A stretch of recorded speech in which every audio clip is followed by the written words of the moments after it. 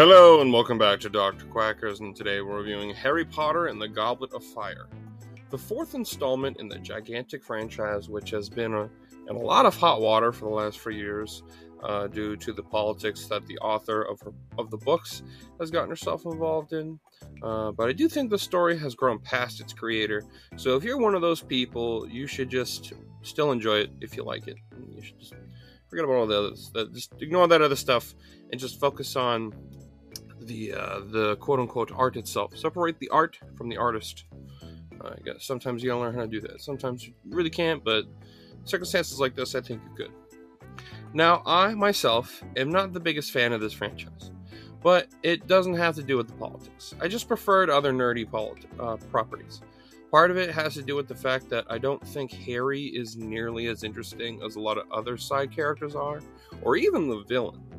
This is one of those stories where I would have been okay with the villain winning because he at least has a compelling origin, was least interesting.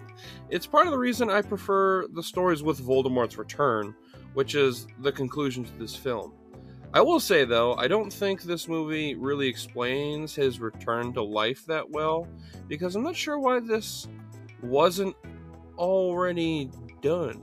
Like, why wasn't this his first plan to come back? Because he comes back immediately, and it was really easy. I mean, it was super easy compared to everything else, the previous two attempts, like when he tried to take the Sorcerer's Stone, and when he tried to essentially come back with his Horcrux with his diary. This one was way easier. They just plopped his little ass in a pot, put in a couple ingredients, and then boom, fucking new body. I don't know why the fuck they didn't do that immediately.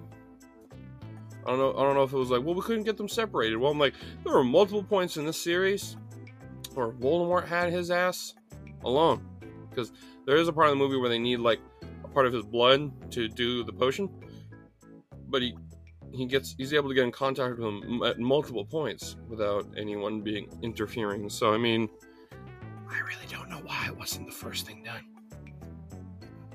That's all I'm saying.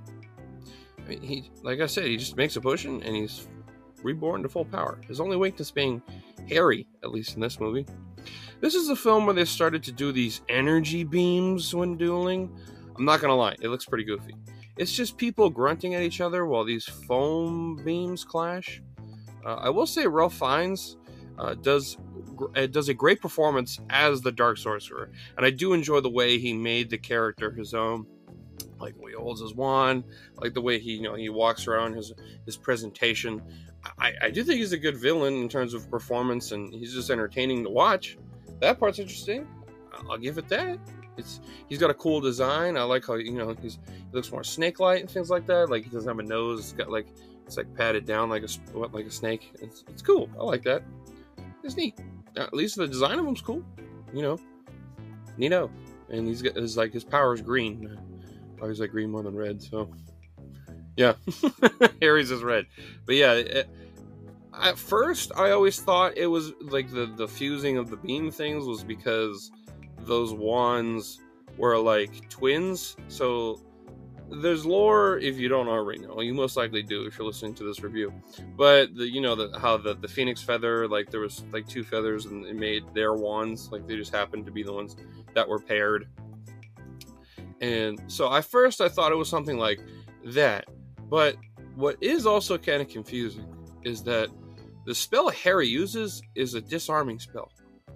If you're just able to disarm the killing curse, why doesn't everyone do that? Maybe there's something to explain that, but there's nothing that I've seen in the movie that explains why Expelliarmus was able to stop the killing curse. Yeah, I don't really know why, because, I don't, is it because they're pairing? But that still doesn't make any sense based on what seems to be the established rules of the killing curse when they explain them in this movie. Yeah, because not only do they explain the killing curses, the three of them, but they then do this at the end, so it only makes it more confusing in my opinion. Yeah, but I'll still give it credit to it. There are some points during their little duel I did like. I like when like the souls of that Voldemort's taken start coming out and talking to Harry, like his parents and things like that, and essentially like the the spirits like help defeat Voldemort so Harry can get away. I kind of like that, and I do also like the Death Eater design. There's like a scene where a bunch of Death Eaters, like they go up to they go in this like ritual to when they're resurrecting him. I think the masks are cool. I liked the Death Eater look, especially like like the tattoo they had and like the fucking symbol in the sky. It's cool. I like the villain designs. I'll give them that.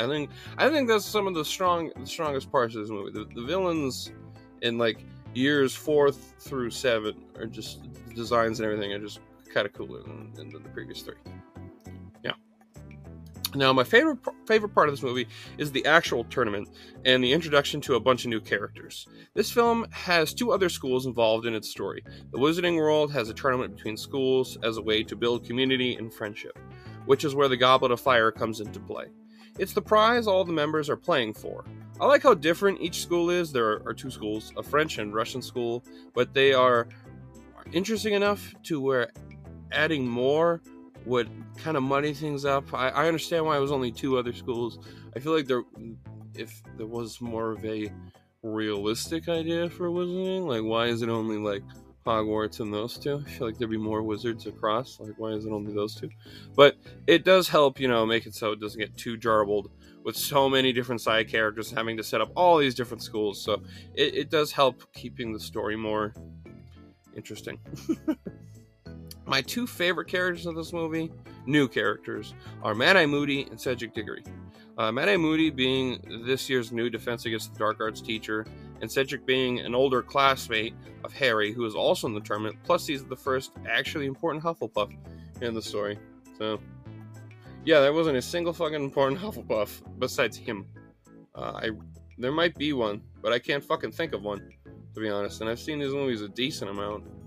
Either through friends rewatching them around or watching them when I was a kid. I even read the books once, I think when I was like 8. So, yeah. I think this is it. I could be wrong, but I'm pretty sure this is it. But, I like him. He's neat. I also really enjoyed all the creatures they showed in these movies, like the dragons and the mermaids. That was cool. I like all that shit. I like when when the fantasy stories do all the monsters and stuff like that. It's some of my favorite parts, and even D&D and things like that. It's just cool. I like it a lot. And if you've been listening to this podcast for a while, I love monsters. So, yeah, not that big of a surprise. I like the monsters in the movie.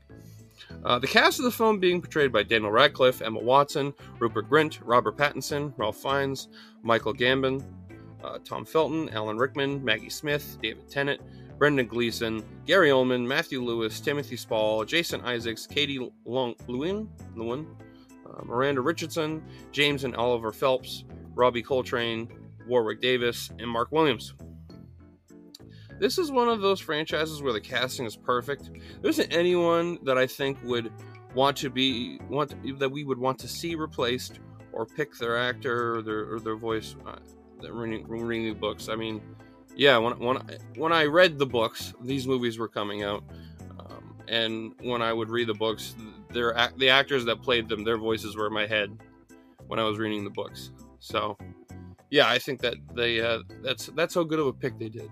But these actors are good enough to where they'll voice the character in my head. It's the same thing I did with a lot of the Batman animated series voices, like Mark Hamill and Kevin Conroy. When I Batman, I hear their voices, so I'll give it that. Although, however, I say this, but in the same breath, on Max, they're going to be remaking Harry Potter. Why are they doing that? I have no fucking clue. Should they be? No, they shouldn't. I think what they're doing is trying to milk the teat of Harry Potter for as long as they can, as much as they can, before the author eventually just makes her own shit implode. I think that's what they're doing. There's no other reason in my head that they would be doing it. So, yeah, I'm not excited for the newer Harry Potters, especially since with how good the cast is and things like that. The only thing I might be interested in seeing is, there's nothing I really want to see. So, yeah, overall, I give this movie a 7 out of 10. It's a good movie. I like this one. I have some fun with this one. I like the new characters. I like the schools. I like the creatures. I like the new design for Voldemort. I don't like the foamy beam attack thing. I don't like that. I kind of wish they explained how Voldemort returned a little bit better. And yeah, 7 out of 10. Well, I hope you enjoyed this review. If you did, I reviewed the previous 3 Harry Potter films.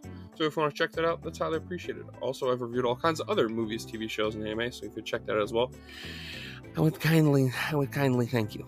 And yeah, you should drop a follow on wherever I'm streaming through. That way you get a notification when I post a review. So thank you, and I hope you have a fantastic day, my friend.